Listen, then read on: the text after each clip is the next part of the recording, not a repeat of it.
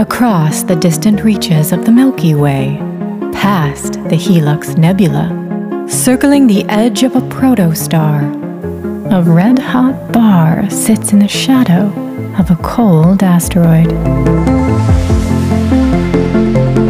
This is Sci-Fi and Tonic.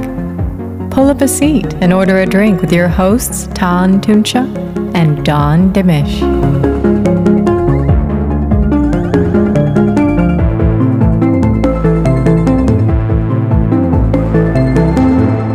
Well, hello everybody. This is the Void Armada team. We're first episode of Sci-Fi and Tonic. We're just chatting about science fiction.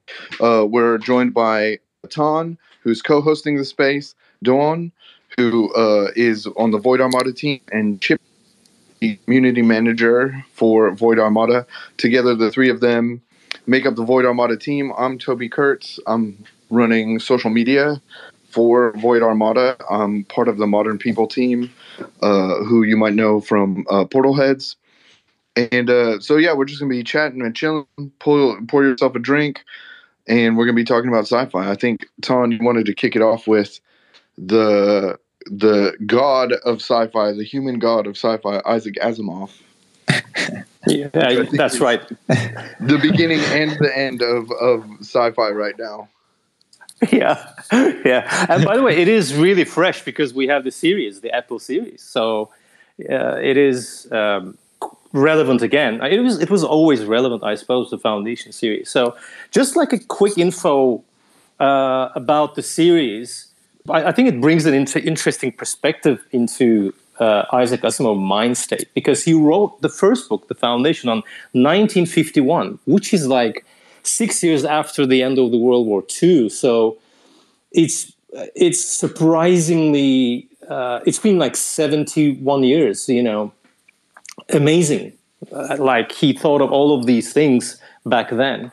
I mean, you can, I think throughout the series, you can feel it a little bit because they're like tapes, obviously he couldn't foresee things like digital media or whatever. So, there you have like this whole galaxy and like spaceships going one side of the galaxy to the other, but you have tapes. So, which is hilarious when you're reading it now. But I think, but the thing is, the whole series is 7 books actually. And he wrote the prequels much later. So the first one, Foundation, is 1951. The next one is Foundation and Empire. Second Foundation, Foundation's Edge, and Foundation and Earth. So he wrote, and then he wrote Prelude to Foundation and Forward to Foundation after that. So, and the whole series I'm not going to spoil the books, or, I don't want to go into too much detail about the books, because I want this to be relevant for people who haven't read the books or watched the series either. But the basic gist is that there is a guy called Harry Seldon, and he comes up with a concept called psychohistory, which is an amazing concept, because it is basically what it means is that you can basically predict the future by looking at the past using mathematics.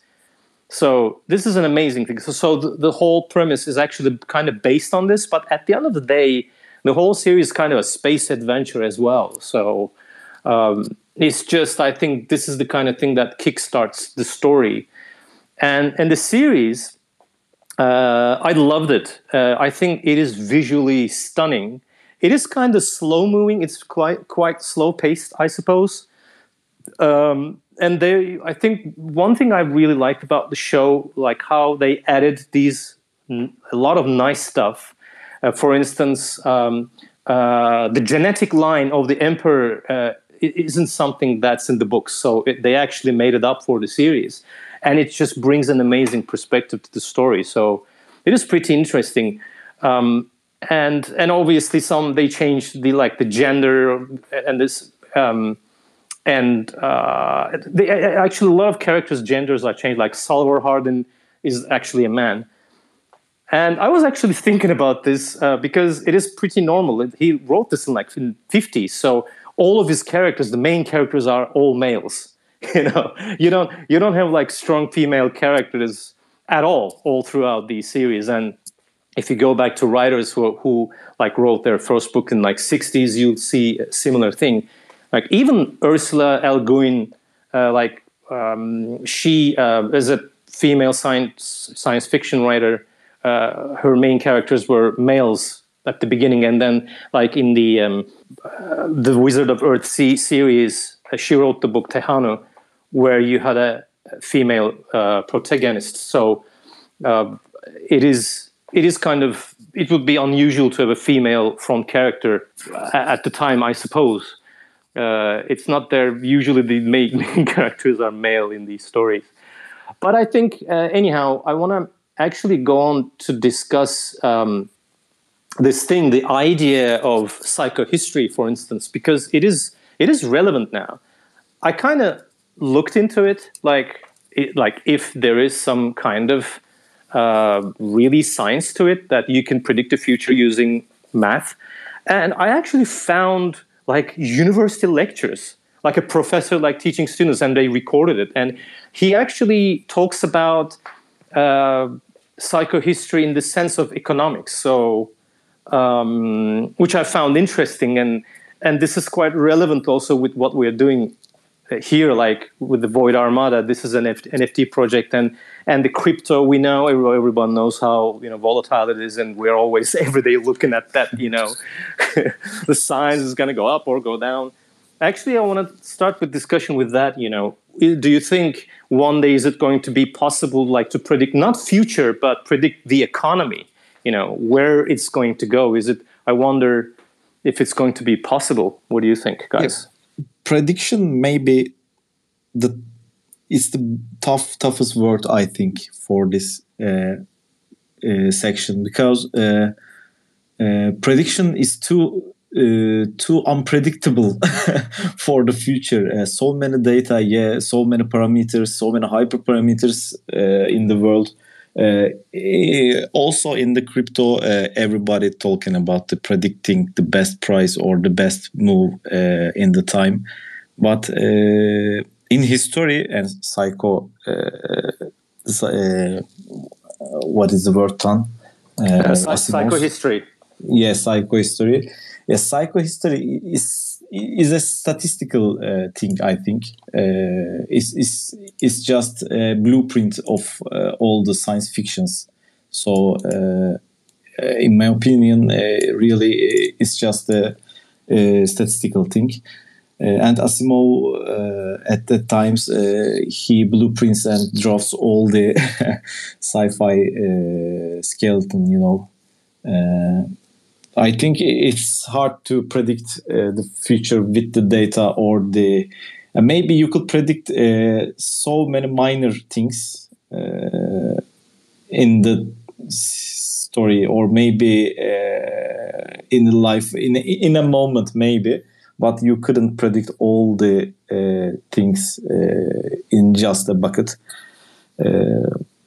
I think it is like that. I agree. By the way, one thing to mention about psychohistory is that Harry Seldon mentions like it's never 100%. So it's sure. Kind of similar in economics, right? This much better than I do because you've been in crypto for a long time. So when you're looking at predictions, like all those like indicators, in TradeView, they're like, I was so surprised when I first saw it that there is so many. I thought there were like a bunch of them, like 4 or 5 of them, and there were like hundreds of them. Actually, probably they're like derived from each other. They're like very similar with, few alterations, right? Yeah. It's all based on the stories trading mechanics. And evolves periodically, and everybody generating new one. All the golden ratios and all the other stuff. Everything works in a minor time. Everything works in a minor time, but in the total time, when you're looking at the total, it's not great. So it's like that in the psychohistory. Maybe millions of data, if we give millions data to the algorithm, and then it predicts some things. But it's not possibly works, and it might be burn out all the future.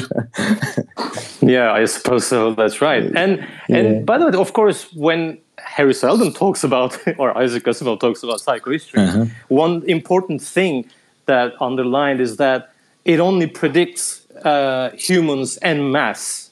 So that means that, it doesn't predict what's like tiny individuals do. It will predict the future. I mean, you can say probably anything like psychohistory today probably will not predict something like, oh, next week Phantom's going to definitely go up, or like 90% going to go up. By the way. That'd be awesome. But I think it's going to say, oh, in 10 years' time, crypto will be the norm. You can possibly, maybe it will be in the banks, and it's going to be the only way to make transaction, whatever. So this is something that you can predict. Actually, this prediction thing came up recently in COVID, because about Bill Gates thing, that he said, oh, in the next few years, the worst thing that's expecting humanity is an outbreak. And then and then people said, oh, he knew it. It's just, come on, that's Bill Gates. I mean, he's a genius, first of all, and his whole business is based on trying to predict what the next, what the future is going to be, especially technology-wise, right? I mean, that's what he does, So it's not surprising that he predicted that, because that's what he did. He, at the time, he predicted people would need these PCs at home, which was a preposterous idea at the time, by the way. Why do you need this huge machine in the house? It's completely useless. So it was the same thing with Apple. I mean, the first Apple computer people thought that was, oh, you can draw on it. It's like, oh, that's it? I can just draw lines, What is it good for? It's a drawing machine. Yeah, it's a drawing machine. It's a glorified drawing machine, Yeah. I can draw on a paper. Why do I need that? So it's I think hilarious, and obviously writers like Isaac Asimov and Arthur C. Clarke, they also tried to predict the future themselves. Like Arthur C. Clarke especially made a lot of predictions. He actually predicted the communication satellites. He's credited with that, but he also made so many wrong predictions. I'll tell you one of them. I'm not going to bore you with them, but one of them is, I found it really hilarious. He said that humans will train animals, and animals will become our servants, like bringing you a drink or something. So we made that prediction. By the way, there was a request. Yeah, sure. Toby, did you? Yeah, okay, BC cool. Dang, I invited BC Dang up to the stage. How you doing? Hey, I'm good, man. How you guys doing? Hey, I had something to add to that, in a sense of like cycle prediction. I mean, it's already happening with glass nodes, right? With Bitcoin and following on metrics calculations, kind of basically figuring out when the next cycle is. And so, like, crypto is so young. I mean, 5 years ago to now, there's so many projects that went dead, right? So there's no really legacy crypto that can give us that prediction yet. But Bitcoin is the only one, because the history of it is just, we have all the data on it. But if you're talking about maybe 50 years, right? You're taking all the crypto data for all maybe top 10, 15 projects that have lasted for 50 years. All that data compared to like, as well as the last 200 years in, how the economy is built with the stock market, and then having AI develop where it can track world economy from different countries and states and issues that are going on. I think at that point, you're gonna be able to have a higher prediction of like, what the future holds, in a sense of like, once crypto's mainstream, once crypto has an economy, along with, traditional, central banking system as well. By that time, I think you're going to get to a point where you're able to actually see how to predict, which country is going to grow, which is not, because then all that data is streaming online, and you're going to be able to cipher all that down. So I think it definitely is with technology as it grows, that definitely is going to be available.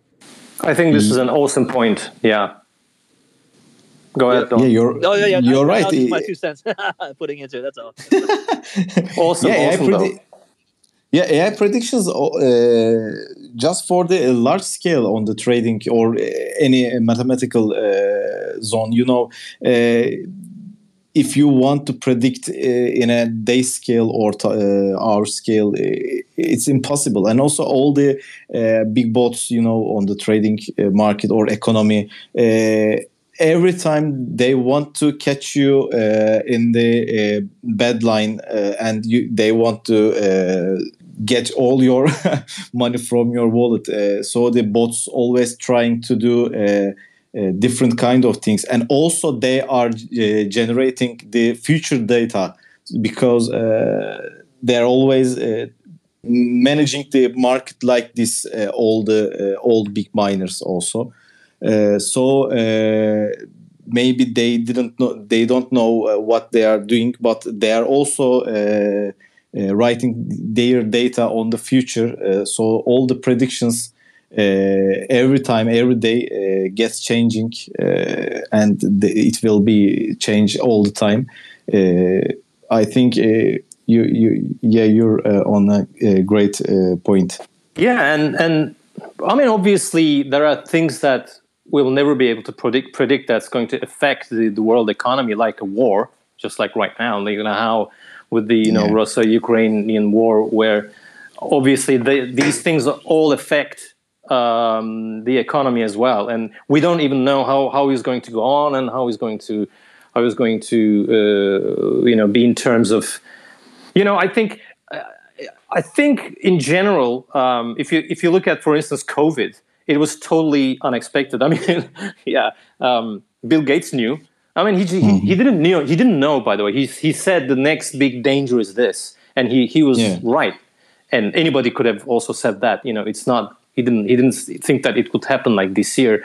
But actually, I'm thinking about it. Sometimes it works the other way around. Like COVID was beneficial for crypto, in my opinion, because I think people kept relying online applications more and more, and borders have become thinner in a way, because now it's much easier to work from home and from a distance. So you don't need to be in the same room with people to bring out a project like this. I mean, I think a lot of NFT projects are like that as well. But if you look at Void Armada, I mean, Doğan and I are close. I mean, we live close, but everybody else is just all around the world, and we can work just fine. This affects crypto in a positive way because it's a really, really practical option.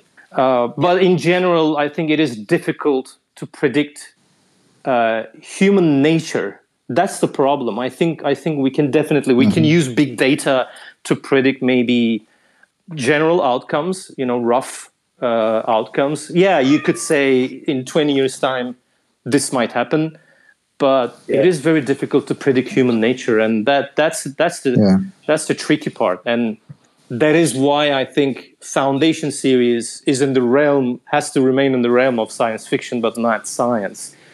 And while on the subject, there are some other things I want to explore about Foundation as well. Not just the psychohistory part, but having a galactic empire. So this is pretty interesting because the way Isaac Asimov found out about this idea was he actually read Edward Gibbon's History of Decline and Fall of Roman Empire, which is a fantastic book. So. And I recently finished a podcast about Roman history of Rome, until the fall of the Western Roman Empire, and it's just amazing. And now I can somehow see his point of view. So he basically imagined, a galactic empire because it's sci-fi, so it has to be galactic empire, which is very relevant to us because Void Armada also has a galactic empire called Sol Imperium, right? So and I think primary influence was definitely Foundation. I mean, you can also name Star Wars. There's a galactic empire there, an evil one. It was a republic, then turns to an empire. But this is an interesting subject. I sometimes think to myself how how it could be possible. So, or does it even make sense to go to the stars? Is it economically viable in that sort of sense? Because if it's too expensive, what's the point? Because everything you do, I mean, humans do in general, you have to somehow profit from it, right? Even wars are profitable. So if this is not going to be profitable, no one's going to pay, no government is going to pay, for something that will take you to the stars unless a really easy way is found out, that makes it a breeze. Which is tricky, actually. I didn't want to go into this subject today because this is a subject of FTL, actually, faster than light travel. Yeah. It's a whole different thing. But let's say for the time being let's say we found out a faster way to travel between stars, a quick way. By the way, in Void Armada, the technique we're using is called jump drive. Again, it's sort of inspired from, I say, Foundation a little bit, because I think that's the one that kind of makes sense to me. I mean, because jump drive is basically something like opening a wormhole yourself. It's actually a really quick way to travel. So there is no travel time, actually. You're like creating a hole in the fabric of space and just going outside the other side, no matter the distance. So there is no time to travel. So it's kind of, to me, I mean, a lot of scientists assume at the moment that Alcubierre drive, which is the warp drive, can make sense in a way. I mean, it's mathematically, it's working. But I think there are lots of problems in warp drive, because when you are somehow going faster than light, even if you're moving the space, I mean, in warp drive, basically, you stand still, actually, the space moves. Because space itself can move faster than light, but nothing in space can. So that's the premise of warp drive. So there is still some kind of movement, but you're not moving. You're standing still, kind of. I mean, you cannot stand still in space. There is no such a thing. I mean, relative to what? That's the question. The problem with that is the time. It's just that is what's left out so much. So it just somehow going faster than the speed of light messes up time. So you're basically going to go back in time. So it's really weird. I kind of feel that the jump drive idea is kind of makes more sense to me. It's also mathematically possible, very difficult to do, maybe even impossible actually to do, because the energy is required to open a wormhole is like limitless kind of thing. So the energy of the universe, whole universe itself kind of thing, unless we find an easier way to do it. But still, suppose that we figured out a way to travel faster, and like the stars are within our reach. Obviously, without that, I don't think there is much sense in going out and colonizing worlds. It's economically definitely not viable. Doesn't make sense. But if you can go fast, if you can go like instantly, I wonder if we'd do it, because humans they like expansion. I wonder if we'd do it. Go ahead and colonize the worlds. What do you think? There's so much that needs to happen. I know that there are plans right now to like set up a small colony on the moon that they've like found where water sources are and stuff like that, to actually get like a colony up there.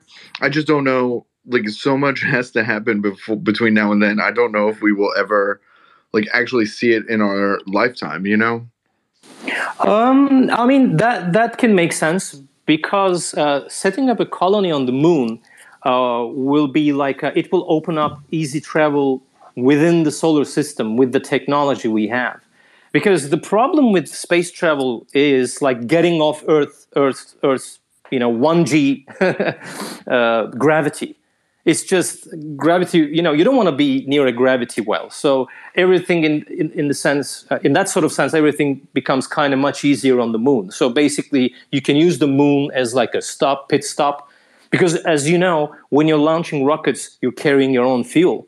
So if you can fuel up on the way, then if you carry, then you'll be much lighter, and you can get much bigger payloads into the space, which will make it easier to colonize the other planets like Mars. So I think that kind of moon base makes a lot of sense. You can put a telescope there, like a space telescope, because basically when you're on the moon, you're in space because there's no atmosphere. There you go. You're just like actually standing in space. So, and as you said, Toby, that's right. There is enough water, I think, to sustain a colony there. It will be difficult in low gravity. I think that's sort of a pain. The other issue with the moon, by the way, is the moon dust. Because it's this, if you look at it, if you've seen the pictures of moon dust with taken with microscope, it looks like this little thorn. It's just really spiky. It's this horrible thing. It sticks on you. It will get into your spacesuit. It will get into the machines. It will break everything. And I was watching this sci-fi show on YouTube, and one of the listeners asked a great question. They said, I think it would be really wise to build a space, like landing platform on the moon.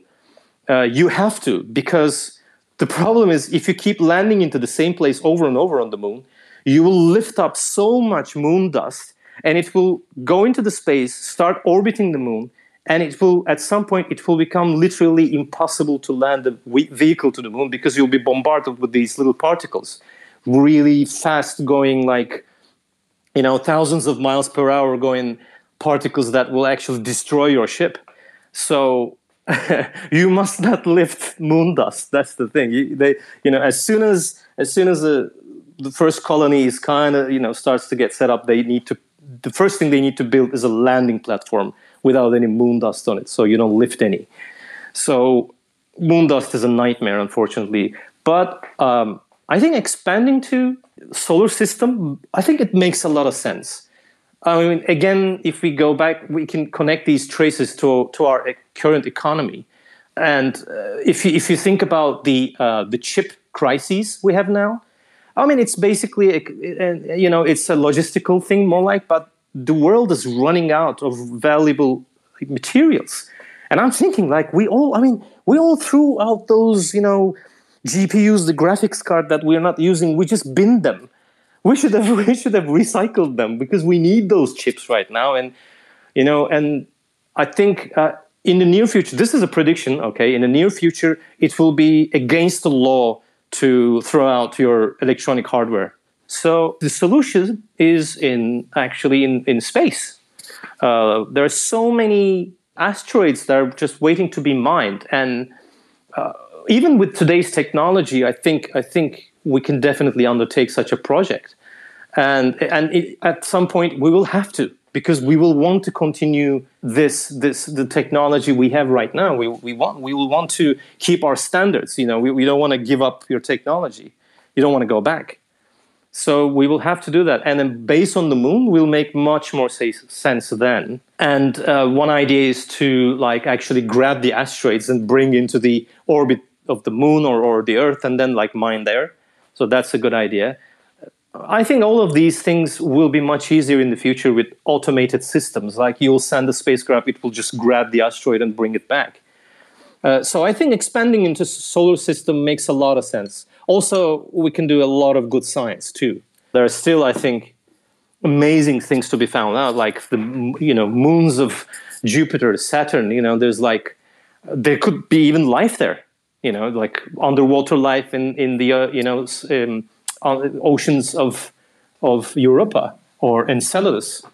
So it will answer really fundamental questions for us. Are we alone, or is it the only life? Because Earth is the only life we know. We don't know anywhere else. So this is the only example. So if we can find life under the oceans of Europa or Enceladus or even Titan maybe, then it means that life is so common.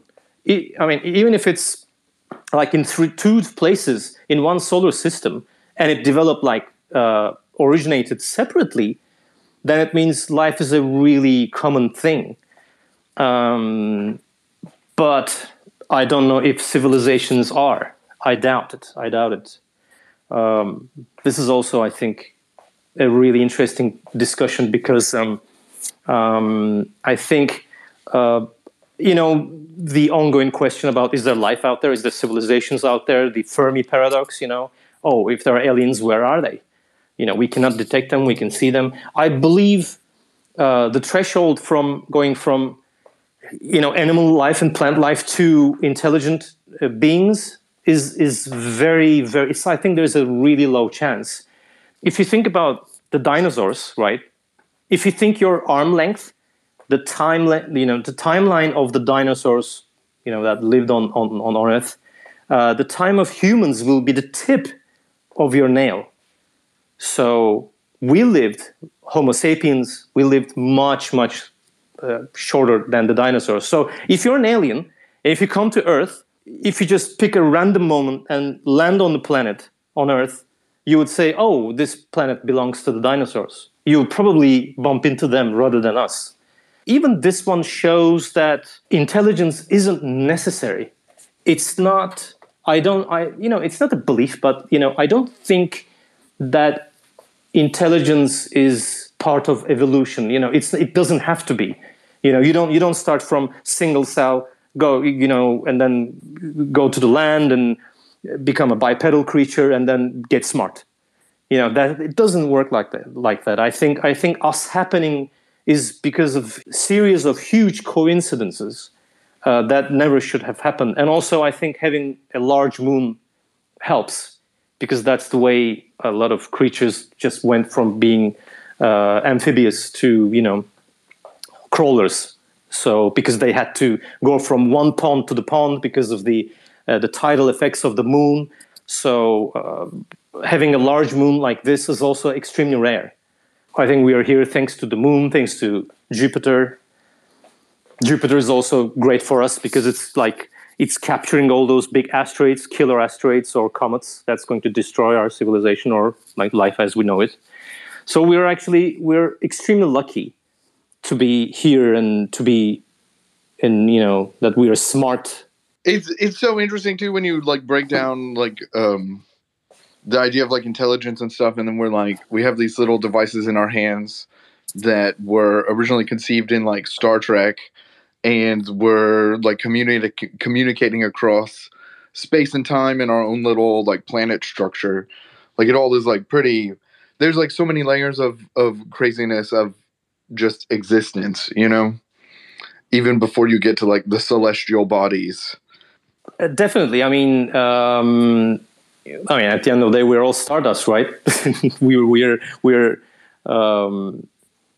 born in the heart of a star, and then it exploded and created all these, valuable materials like gold and silicon and whatever, and then we happened. So, by the way, when I was thinking of the aliens, I'm not going to spoil them here.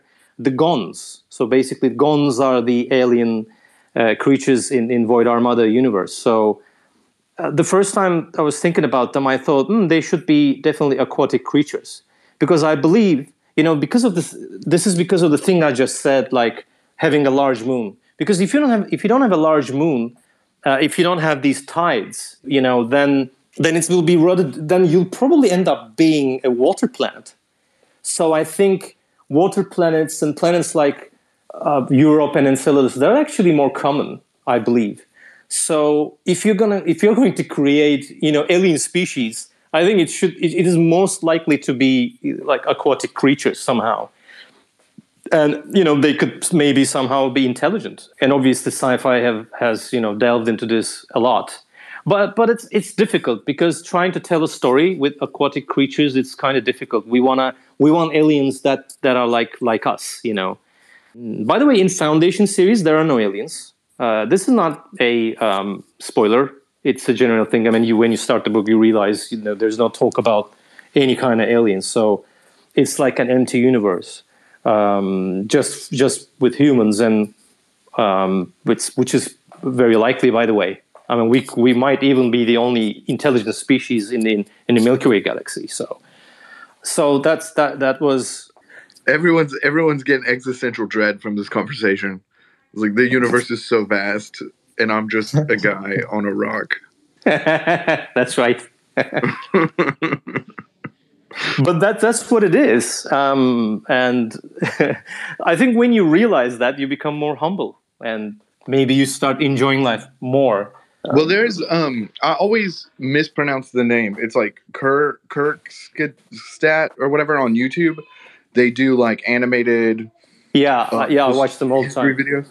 Yeah, Kyrgyzstan or something like that. Yeah. Yes. They did one that was even just about the way that human beings calculate our own time, and like from the roughly time of when humans started to conform into stations, cities, plant crops to what we would consider like civilized society. That's about like 10,000 years. But because we break up time into BC and AD, then we have this like really strange conception of the newness of our own existence, like to say that it's only the year 2022, when in reality human beings have been around for like 10,000 years, and we don't calculate that weight of history, of that weight of existence, into our daily sort of the way that we go about our day. And would it be different if we were instead in the year 10,022, we understood like all the history that came before us, and we were thinking about all of humanity that has existed before us, you know? That's right. By the way, that time frame, that 10,000 years, is actually not Homo sapiens. It's I think the time we started like settling down, and that is one of the reasons that, actually maybe the only reason that time frame came out, is because of Göbekli Tepe, which is, you know, as probably the listeners, everyone knows, is actually the site in Urfa in Turkey, in southern Turkey. So Göbekli Tepe actually means belly hill. That's exactly what it means. That's the exact translation. Because they look like these cute bellies, you know. When they found Göbekli Tepe, they realized that those things are like, they look like kind of a ritualistic place, or it could be they could also be kind of watches in a way, kind of astronomical devices somehow. Because, you know, it reminds me a lot of Stonehenge, those round rocks. So maybe it's kind of it's maybe used for astronomy, not for the hell of it, because astronomy, as soon as people found about astronomy, it just became extremely useful, because now you can predict, you know, like the seasons. You can predict like when the rivers will overflow, and then, you know, so it made a lot of sense. So probably maybe it's that, or maybe they were like religious places. So that really puzzled people, because the scientists, because the problem is, I think the general idea was, first people settled down and then religion came. So, but the problem with Göbekli Tepe is that all those monuments, they're not for living spaces. There are no living places. There is no city. You don't see any kind of, you know, like you don't see any remains of big structures like government, you know, houses or something, city halls, whatever. It's just those things. So, which is surprising. So it is, I think people at the time were still kind of nomadic, but they probably kept coming to this place maybe for pilgrimage, or again, maybe it was like a central spot for people to come and like look at the stars and predict what's going to happen to their crops and the rivers, whatever. And then they went back. So 10,000 years is the time actually we're supposed to have settled down. That's kind of the beginning of the first civilization, the Göbekli Tepe civilization. So here's the interesting thing that puzzles me. Humans, Homo sapiens, are actually around for 200,000 years. So the question is, why now? I mean, if you go back in time, take a human being from 200,000 years ago, like take a baby, you know, you go there, you go to someone's cave, you snatch their baby, you bring it back to 21st century, you educate them like we do, and then it will just turn out to be an NFT artist, you know. Just it will surely be an NFT artist. So or a YouTuber. So you're advocating for of Encino Man where he becomes a crypto artist at the end, right? Yeah. that is the natural evolution. I think that's where we're going, from one cell creatures, to lizards, and and then to NFT artists. I think that's where we're going. So before, how you doing, BC Dang? You want to jump in here? Yeah, sure. Go on. Well, one thing about that is that it also depends on how the evolution of our brain and our DNA is, because through every generation, right, more and more we got bigger brain development. So if you went back to that time period and you took that baby to here, it may not have that much brain power inputting to be able to understand, right? Because with our DNA and genetics, every time we pass it down to our next sibling, we get a little bit more of that evolution process. So it's kind of like, man, if you can actually sit and watch through 200,000 years, the slow process, I mean, the development from where we came to where we are now is pretty advanced in the sense that we are able to have a consciousness to make, critical thinking decisions. So it's kind of like, it's interesting what you're bringing up, because it's really unique how you're taking this almost like scientific approach and then kind of coming into it and seeing like how 10,000 years from now, how we're going to evolve. And I honestly think that we're just going to be people with much bigger brains and bigger heads. That's interesting, because that is one of the predictions. But Toby, go ahead first. You were going to say something. Sorry. No, I was just going to say, this is Sci-Fi and Tonic with Void Armada.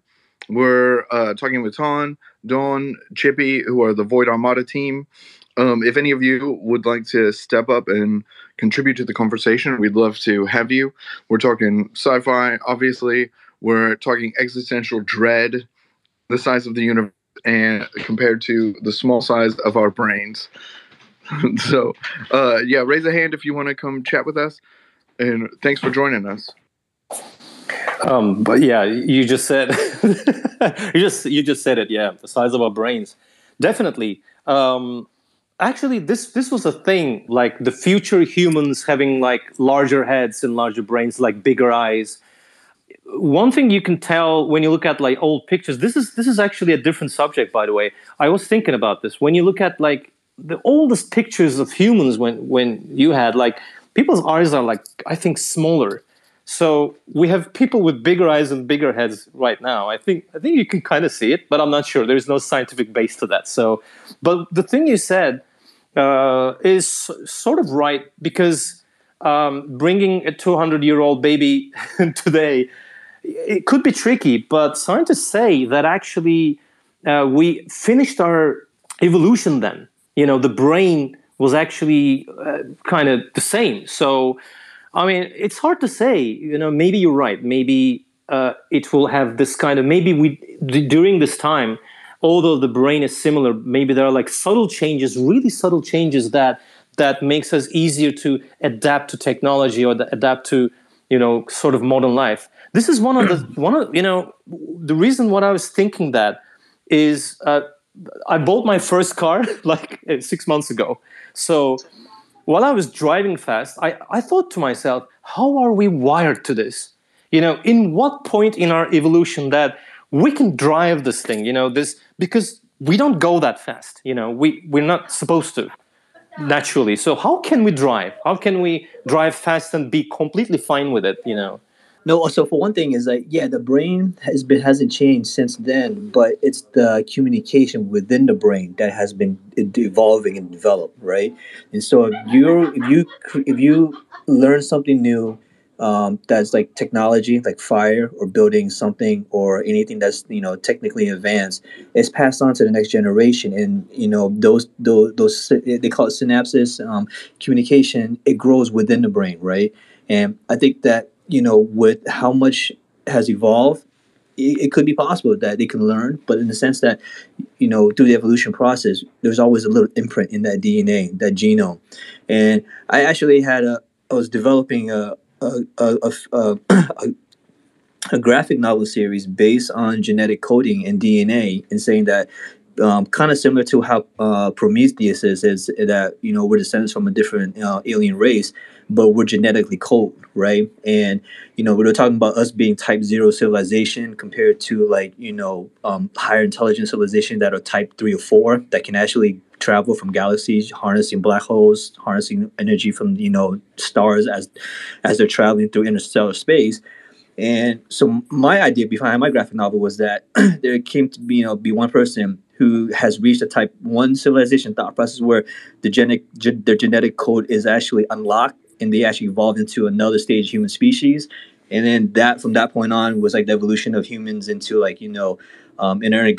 entering into the intergalactic war that's been going on for eons, between like different galaxies and stuff. So, but kind of like, that's why when I saw this project, like I jumped on right away because I was like, man, it's hitting on like, all the stuff that I was trying to create, but, didn't have the time. But it's just interesting to have all these ideas now floating, especially in an early project like this, because then they can actually help evolve the story, instead of being static, it can actually be an evolution of a story in the gaming process as well.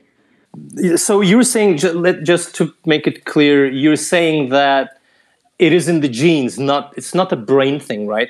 Am I getting it right? Yeah. So basically, like as you evolve, right, intelligence or anything is imprinted into your. Well, how I feel it is it's evolved into your DNA, and so like with every time you build, like let's say compared to let's say a person who is a natural, let's say physically bodybuilder, that have spent hundreds of years passing his DNA down. His generation is going to be big, like the Vikings or like anybody that like over time has built that type of physicality, that DNA. It's the same thing with someone who never done any type of physical activity. They won't have those predetermined,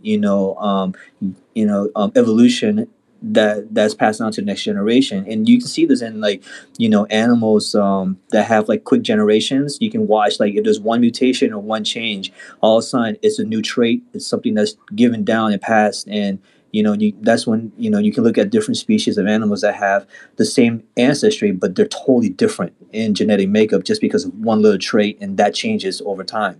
And humans, our generations are a lot longer, so it's harder to see it. But if you go back in history, you can start looking at the Mendelian traits of like how people were from different parts of the world and in areas, and kind of learn from that. But to me, it's always been about like the evolution of humans in the sense of mapping and imprinting in the genetic code, which we technically pass down to our offsprings. By the way, while we're on the subject, this is pretty interesting. While we're on the subject, I want to actually recommend the book. This is actually a science book, not a science sci-fi book. It's called Origins, just that, very simple. Yep. Lewis Dartnell. It just explains how humans came to be in a way. And it's a page turner, surprisingly. So it was pretty interesting. And one of the explanations about how we came to be as how we formed civilization lies, according to him, is in the climate, actually. Because apparently 10,000, 20,000 years ago, the last ice age ended. So, and one scary thing about that, by the way, he says that it's going to come again. So there's an ice age waiting for us, by the way. Anyway, the point is that, it is really fascinating to us because the first people settled down where we are living right now in Turkey, in southern Turkey, in the Levant, the Fertile Crescent. So if you look at why, they were like tens of I think 27 different species of seeds there. So it just made sense to settle there than everywhere else. And also some other places too, like obviously Egypt, near India as well. There were some points like that, specific points. But I think after the Ice Age, I think it made more sense to settle down rather than being a nomadic, leading a nomadic kind of lifestyle. So I think it's the climate. And I really found that explanation in this book, Origins book, quite satisfactory in a way. Because then why? I mean, if humans have been like this, I mean, you have a point, definitely, but why then? Why not now? Because the problem between 200,000 years and to 10,000 years, yeah, probably humans developed at the time, but that's a huge gap. Why not in the middle? Or why not 100,000 years later, but just 10,000 years before? Because it's basically because of the climate. It just basically allowed, I think, settling down, and it made sense to people to settle down and form a civilization. Again, this I think shows that even if you have intelligent species on a planet, they don't necessarily turn into civilizations. It's not maybe inevitable direction that goes to civilization and spacefaring civilization. And humans in history, humans have known to go back. By the way, we have advanced, and then Bronze Age collapse happened, and we went back like 3,000 years. Like the fall of Roman Empire we just mentioned. It's just, again, I think we went back a lot. We lost a lot there. So you don't turn into a spacefaring civilization necessarily. You can go on living like a tribal lifestyle. A good example would be, I think, Australia, the Aboriginals. To me, it's fascinating because they invented astronomy like 10,000 years before the Greeks. It's really fascinating to me that they never formed a civilization. So this shows, and they were, before the Europeans came there, they were completely disconnected from the rest of the world. And why didn't they form a civilization? Why didn't they settle down? Why did they keep living like nomads? Again, the answer lies in the climate. So it's like a huge roll of dice that we are here. And I think we should, as Toby said, we should realize how insignificant that is. We just should be grateful that we even exist, I think. Because it's just like a series of amazing coincidences that happened. So even if you're intelligent, you don't need to form a civilization. It's not necessary for your survival. Apparently, then the Aboriginals would have done it. Well, you mentioned like slight alterations in history, and I there's a science fiction book like that. Correct me if I'm wrong, but I think it also is Asimov, isn't it? It was like about this like sort of time organization where they live outside of regular time, and they'll pop in to like one of the examples is like someone who goes to a meeting and their book gets picked up, and their book goes on to start a war in the year like 300 or 400 years later. So they go and the time police go in and like alter something slightly so that he misses his meeting. The book doesn't get published. The war is averted, and life goes on. This reminds me of the TV series Loki a little bit. Right. Did you see those? Oh, yeah. I liked Loki a lot. I liked Loki a whole lot. Yeah. And, the time police and everything. I love the idea of having that kind of a time. What is that called? Like holy, right? Holy timeline kind of thing. So you must not change the timeline. By the way, I haven't read the book you said. I don't know.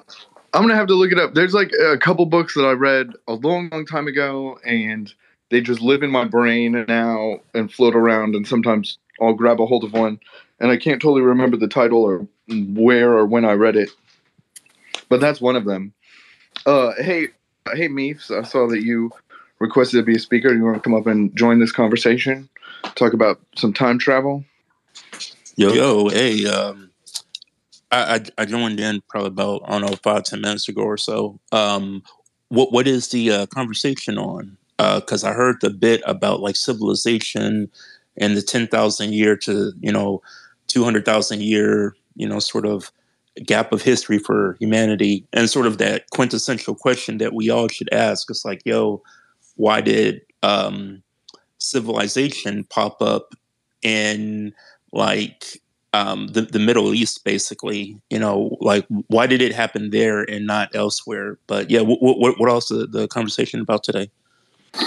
And yeah, actually, it was that. And one of the culprits we were mentioning is the climate, because the climate was the most suitable there in the Levant and in Egypt and in India.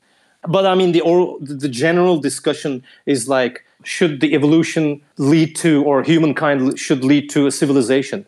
Do we need civilization? Like, I mean, we do right now. We cannot do it right now. Is it baked in, basically, or is it inevitable in a way?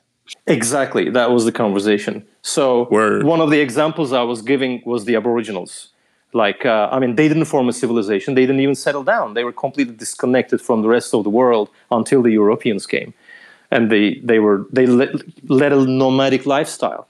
And they are humans too. They even started using astronomy like 10,000 years before the Greeks. So they were not backwards people.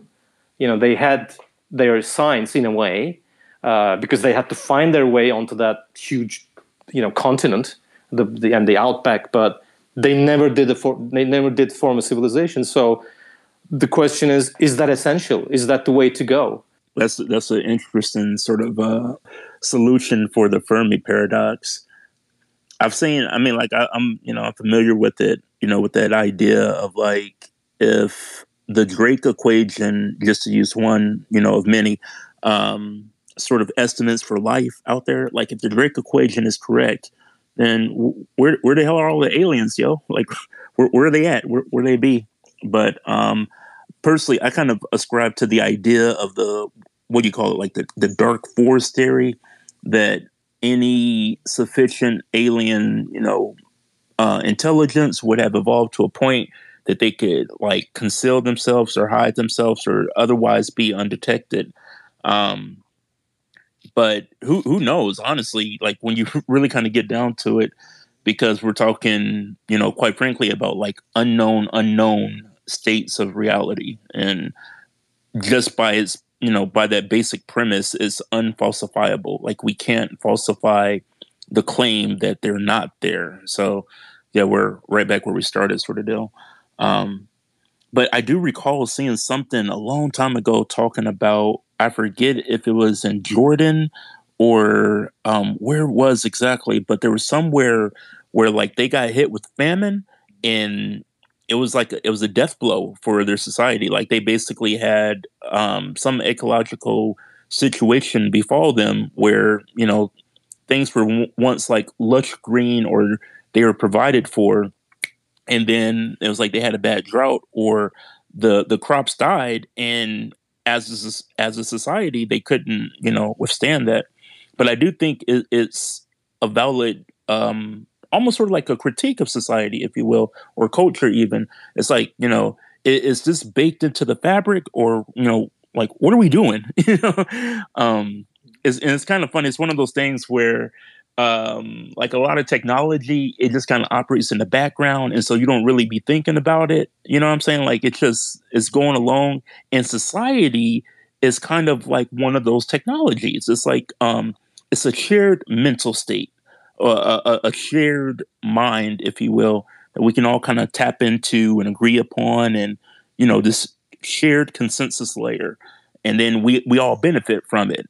But I've had I don't know if you want to call it a benefit, but I've had, the benefit of seeing like society go away and then come back. Like I've seen acts of God, quote unquote, where, all right, now society shut down.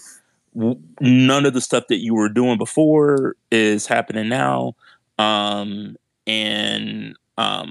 Yeah, I've seen it kind of come and go. So in a way, I do see where when all bets are off and the chips are down, so to speak, people kind of go back to their, I don't know, their natural ways. But once things are singing and humming again, once everything's plugged up, society resumes. I think you touched so many bases there. By the way, it was great that you mentioned dark forest theory. Basically, it's for people who don't know, it's from a series called Three Body Problem by Xijin Liu, a Chinese writer. I think those series, the 3-book series, is I think one of the best science fiction series I've ever read, ever. So the dark forest theory, trying to explain the Fermi paradox, makes so much sense in a way. By the way, Stephen Hawking said a similar thing, that like the colonization of Americas didn't go so well for the Indians. So if aliens came here, they'd do the same to us, assuming that aliens have human nature. So we don't know. It's a big assumption, but dark forest theory makes more sense in a way because of the distances. because of the distances, we cannot healthily communicate with the aliens. Suppose they're like in the books. Suppose they're like alien civilization in the nearest star, like in Alpha Centauri, which is about 4 light years away. So kind of close, in our cosmic neighborhood. It's the closest one. Suppose they're like there. So we say hello, and they say, "Hey, how are you doing?" And it will be 8 years. So 4 years forward and back. So dark force theory states that this communication, there will be a chain of mistrust. I think he exactly uses these words, the chain of mistrust, because you cannot communicate healthily. It's just because of this distance and the delay. You'll always kind of suspect what's the other side going to do. I mean, we had that similar thing here in the Cold War, like this miscommunication between the countries, and almost went into a nuclear Third World War, whatever. There were like so many instances like that. If you remember, there is one that they get this one Russian soldier sees this thing on the screen, like there's like a nuclear attack from America, which is actually a glitch in the system, in the computer. And he decides not to act and not to tell his superiors. And he's today like a hero. And he single-handedly stopped the nuclear holocaust. So, and even on Earth, we had this kind of mutual distrust. So it's kind of a valid explanation to Fermi Paradox, by the way. Yeah. So that is probably one of the reasons. But obviously, I mean, in sci-fi, you don't have that problem. Why? Because in sci-fi, the communication is instant. Like in Star Wars, you communicate with a planet that's on the other side of the galaxy. You say, "Hey, I'm coming," and like, "Oh yeah, whatever," and then you just zoom there. So. By the way, one of the communication methods that I've seen that was actually interesting was in Mass Effect games. They use something called entanglement device. I think it's not scientifically accurate, obviously, but it kind of makes sense because of quantum entanglement. You can have two different atoms behaving in the same way, however distant they are. So if they're entangled, if you separate them, let's say two hydrogen atoms, when they're entangled, they start to spin in the same speed in the same direction, and then even if you take them apart like light years away, it will not matter. They will be, once they're entangled, they will act the same. But I mean, I thought this would maybe help like long distance like instant communication, but read some stuff about it, and it says that it doesn't really work that way that we imagine the entanglement. So it's possibly not. It will not be possible. But of course, we're assuming that happened because, again, if we go back to the beginning, at the beginning we talked about foundation and having a galactic empire, which is something we have in Void Armada. There is a galactic empire, human empire called Sol Imperium. So in order to have an empire that you can control at the same time, then you need instant communication. Otherwise, it will not be possible. I think what would happen in that case is that suppose that you can travel really fast, right, somehow. And suppose that you decided to colonize the planets, habitable planets in the solar system. Because of this miscommunication, because of the distance of communication, basically those people will go there, they'll form their own culture, their language will change. Even if you try to communicate with them, you'll need to encode their language because they will be completely separated from humanity, and their culture will change. Everything will change. Maybe even how they look even might change. They might somehow evolve in time according to the place they've landed, because not everywhere will be exactly like Earth. Higher percentage of oxygen or lower, or maybe less gravity, more gravity. So they will eventually somehow change, or they will change themselves and adapt. That's more likely, by the way, because evolution happens in billion years. So this is also an interesting concept, that this this communication thing. If you cannot communicate instantly, there is no galactic empire. Forget it. How are you going to manage it, or administer it? It's not going to be possible. You cannot tell them what to do. They won't care. They say, "Oh no, we won't do that." That was like one of the interesting things that I found about The Expanse as like a sci-fi concept, where each, like, even just within the space confines of our own solar system, that the societies were developing independently of each other, with independent regard of each other. I thought that was a real interesting take on the sci-fi genre around that communication aspect. But yeah, go ahead, BC Dang, I go off. Hey, yeah, well, I had an idea because, like, it was interesting that you brought up about unable to communicate instantly, because that does make sense. As they're moving to another part of the galaxy, they'll evolve on their own. But have you ever thought about like creating like a projected idea of like somehow harnessing photons and be able to encrypt photons to send messages so that I mean, it's a far idea, but photons, they act differently than light and sound waves, and so maybe something that can actually go through dark space and everything, but somehow harness that power for communication. I don't know. It was just something that was interesting to me. That's all. Yeah, the problem is, I mean, I think it's possible, but the problem is this speed of light, because nothing can go faster than light.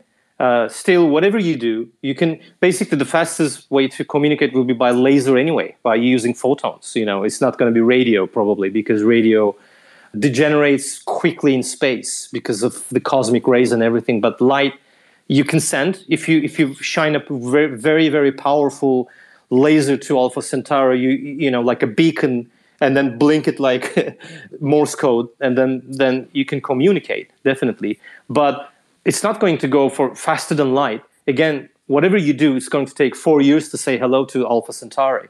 So one way could be maybe not photons, but there is this particles called tachyons. So tachyons are supposed to be particles that go faster than light. So scientists there's actually scientists in the world looking for that. Maybe there is a particle that we don't know.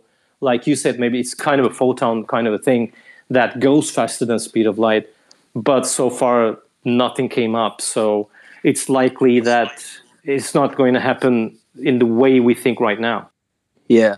Well, another thing too is like, I mean, these are just like fantasy ideas and everything. But even like with somehow, let's say in this gameplay, or being able to have the technology to harness dark matter, because you're talking about scientists now saying that discovering, I think 30-40% of the space is like dark matter that we can't see. But if somehow you have technology that can tap into that, and then you can actually send signals through dark matter, and then you can harness into that network and run your messages or anything. I mean, that's another something that I've looked into, and it's just like a fantasy idea. That's all.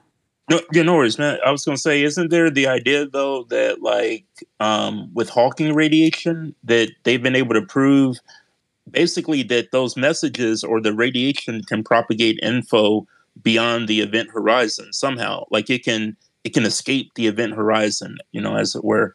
So from like the photon standpoint, if you can get 2 or more photons to couple, I mean, this is totally armchair understanding, but like I thought the communication was supposed to be like instantaneous. Is there still like a limit of the speed of light?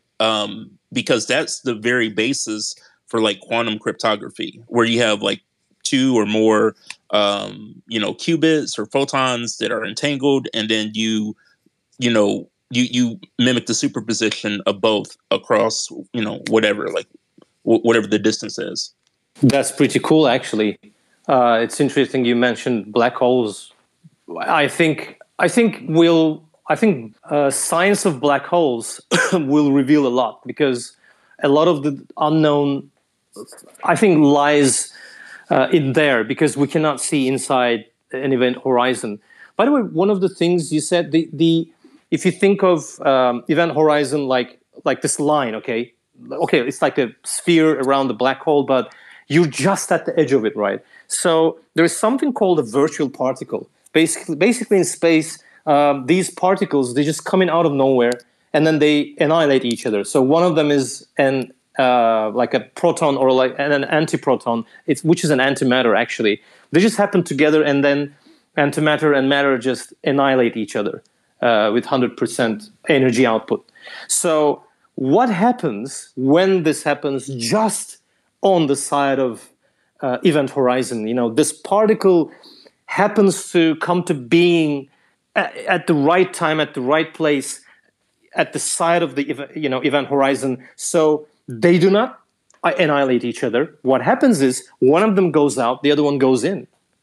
And this keeps happening constantly. I think this is one of the reasons, and there's like there's also huge energy there, and I think they're also entangled.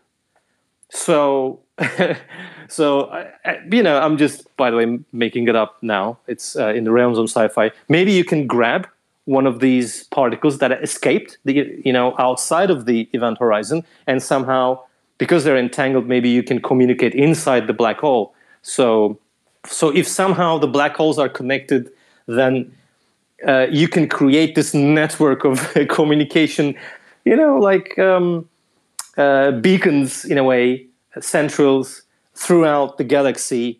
So it's not like instant communication, but you communicate with the nearest black hole, but the communication inside the black holes are like instant, and then the other person receives the information from the black hole, but you need to still account for the time from the particle from the black hole to you, and you don't want to be near a black hole, by the way. So you'll have robots or whatever spacecraft. You're not going to put humans there, definitely not.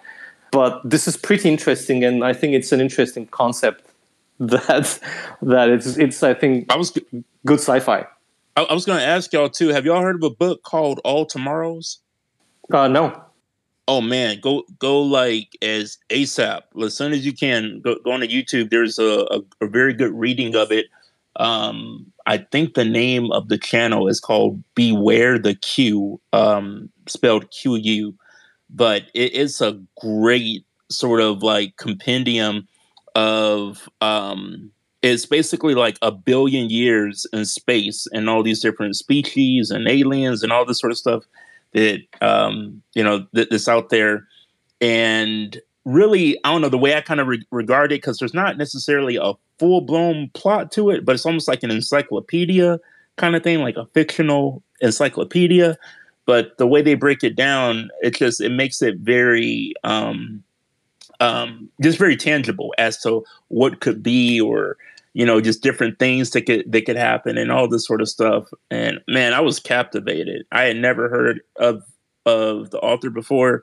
I just randomly saw it on a recommendation and started listening, and I listened all the way through on that book. It wasn't too long. It was like an hour and 30 or something, but it was good. It was solid. So I would absolutely recommend it, because they talk about a lot of this stuff. And that idea you were talking about, this like, yo, if you don't got instant communication, forget a federation, forget, your imperial rule. It's not happening. Like, it's funny because, I don't know. It's just one of those things that's always kind of, it's like a fudge factor. It's assumed that, yeah, we can do that. But then in reality, there might be these, like you were kind of indicating before, you might have to use like a black hole almost as part of like a telephone network of the universe to send messages, beyond the speed of light, or somehow manipulate these exotic, particles, exotic states of matter in order to achieve really just a baseline of governance, which is kind of crazy to think about. But yeah, all Tomorrows, man, definitely check that out. Okay, this is really interesting because the writer is Turkish, as Doğan and I are. So I had no idea. I'm going to really quickly go into this. His name is Cevdet Mehmet Kösemen. Right, he's a Turkish writer. I'll definitely will check it out. Yeah, the it's always good to find like a new book series or a new author that you haven't come across before. I personally have like a huge collection of books because I refuse to get rid of any books. And whenever I walk in a used bookstore, I'm like, I have to get at least 5. So yeah, always love to grow my collection. There was a series. Has anybody heard of the Electric Church series? A couple of years ago, like Electric Church is these people who mod their body with like nuclear power so that they essentially can live forever. And it's about the digitization of human consciousness, but told through like a very noir kind of thing of like this detective sort of guy who has to figure out this mystery. And yeah, that was a good series. I was just thinking about that. By the way, Toby, you really have an interesting taste. What was the movie you were talking about? Virtuosity? The 90s movie? What was that? Oh, man. That you love so much. Oh, no. Sometimes things just like pop into my brain. And so I was talking about it the other day. This Virtuosity is like a 1995 film with Russell Crowe and Denzel Washington. And it's that this computer program downloads itself into like a body. And then, or no, I think it's something like they do a profile on like all of the serial killers of the world. And then it becomes an AI to like try and predict who's a serial killer. But then it gets downloaded into a body. And Denzel Washington is like the cop that has to stop him. Yeah, I don't know if anyone remembers that VHS classic. Man, movies in the 90s. Right.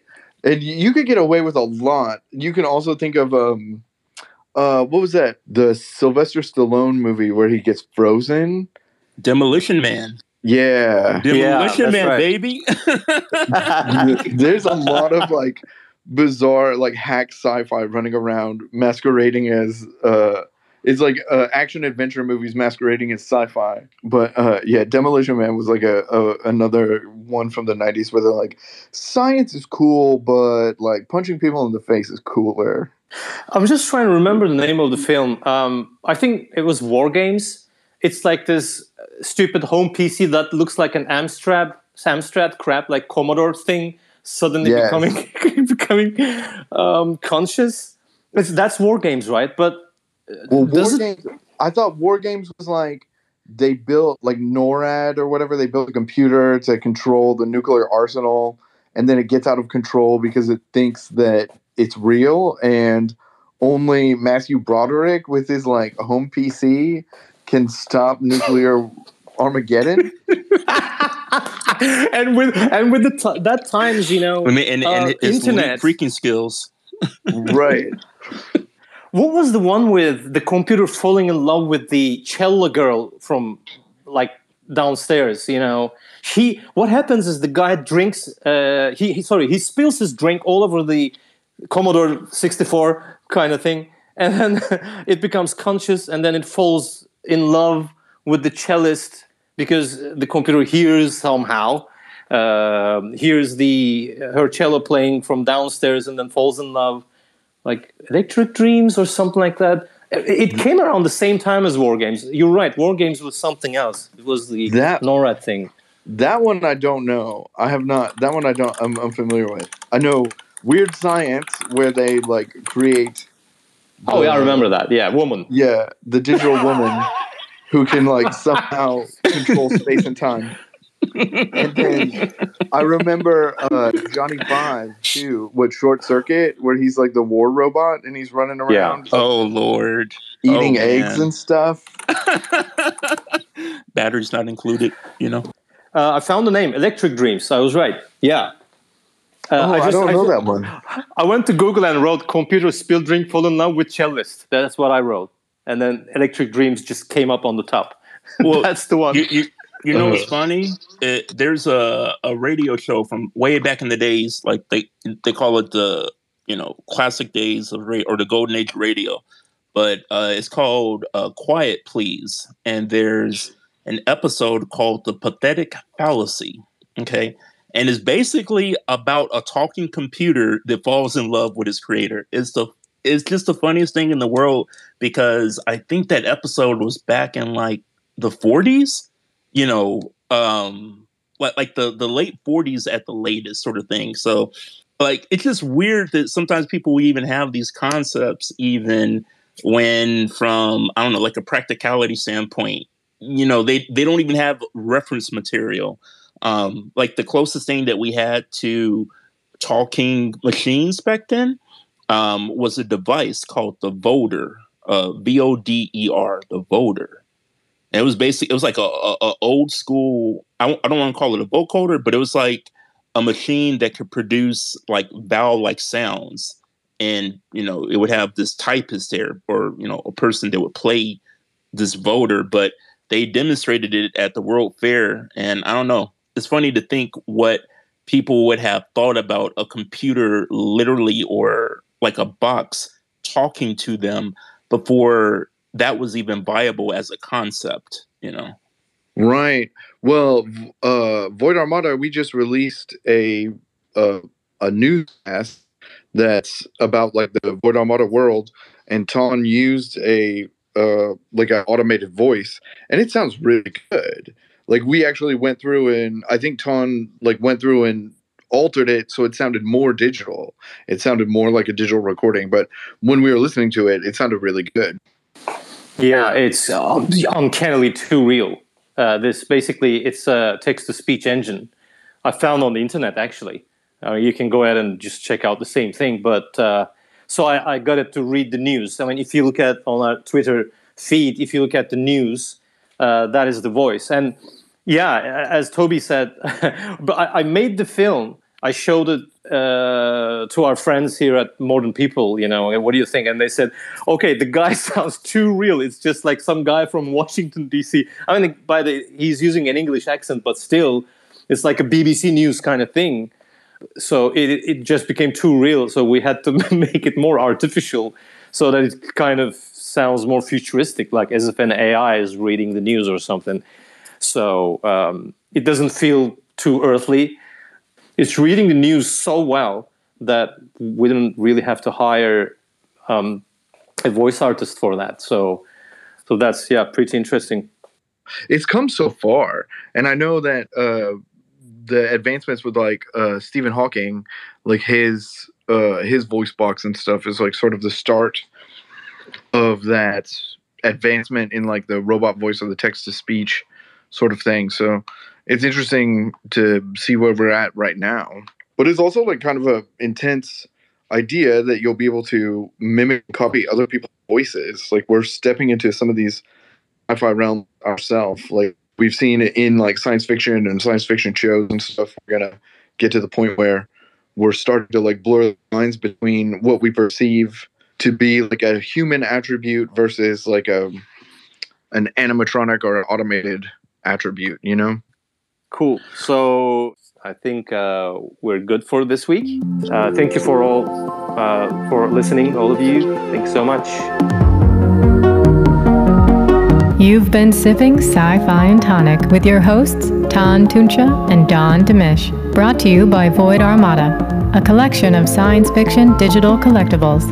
For the latest news, episode info, and more, follow us on Twitter at Void_Armada. And tune in live on Twitter Spaces every Friday. Find us wherever you listen to podcasts. Thanks for joining us.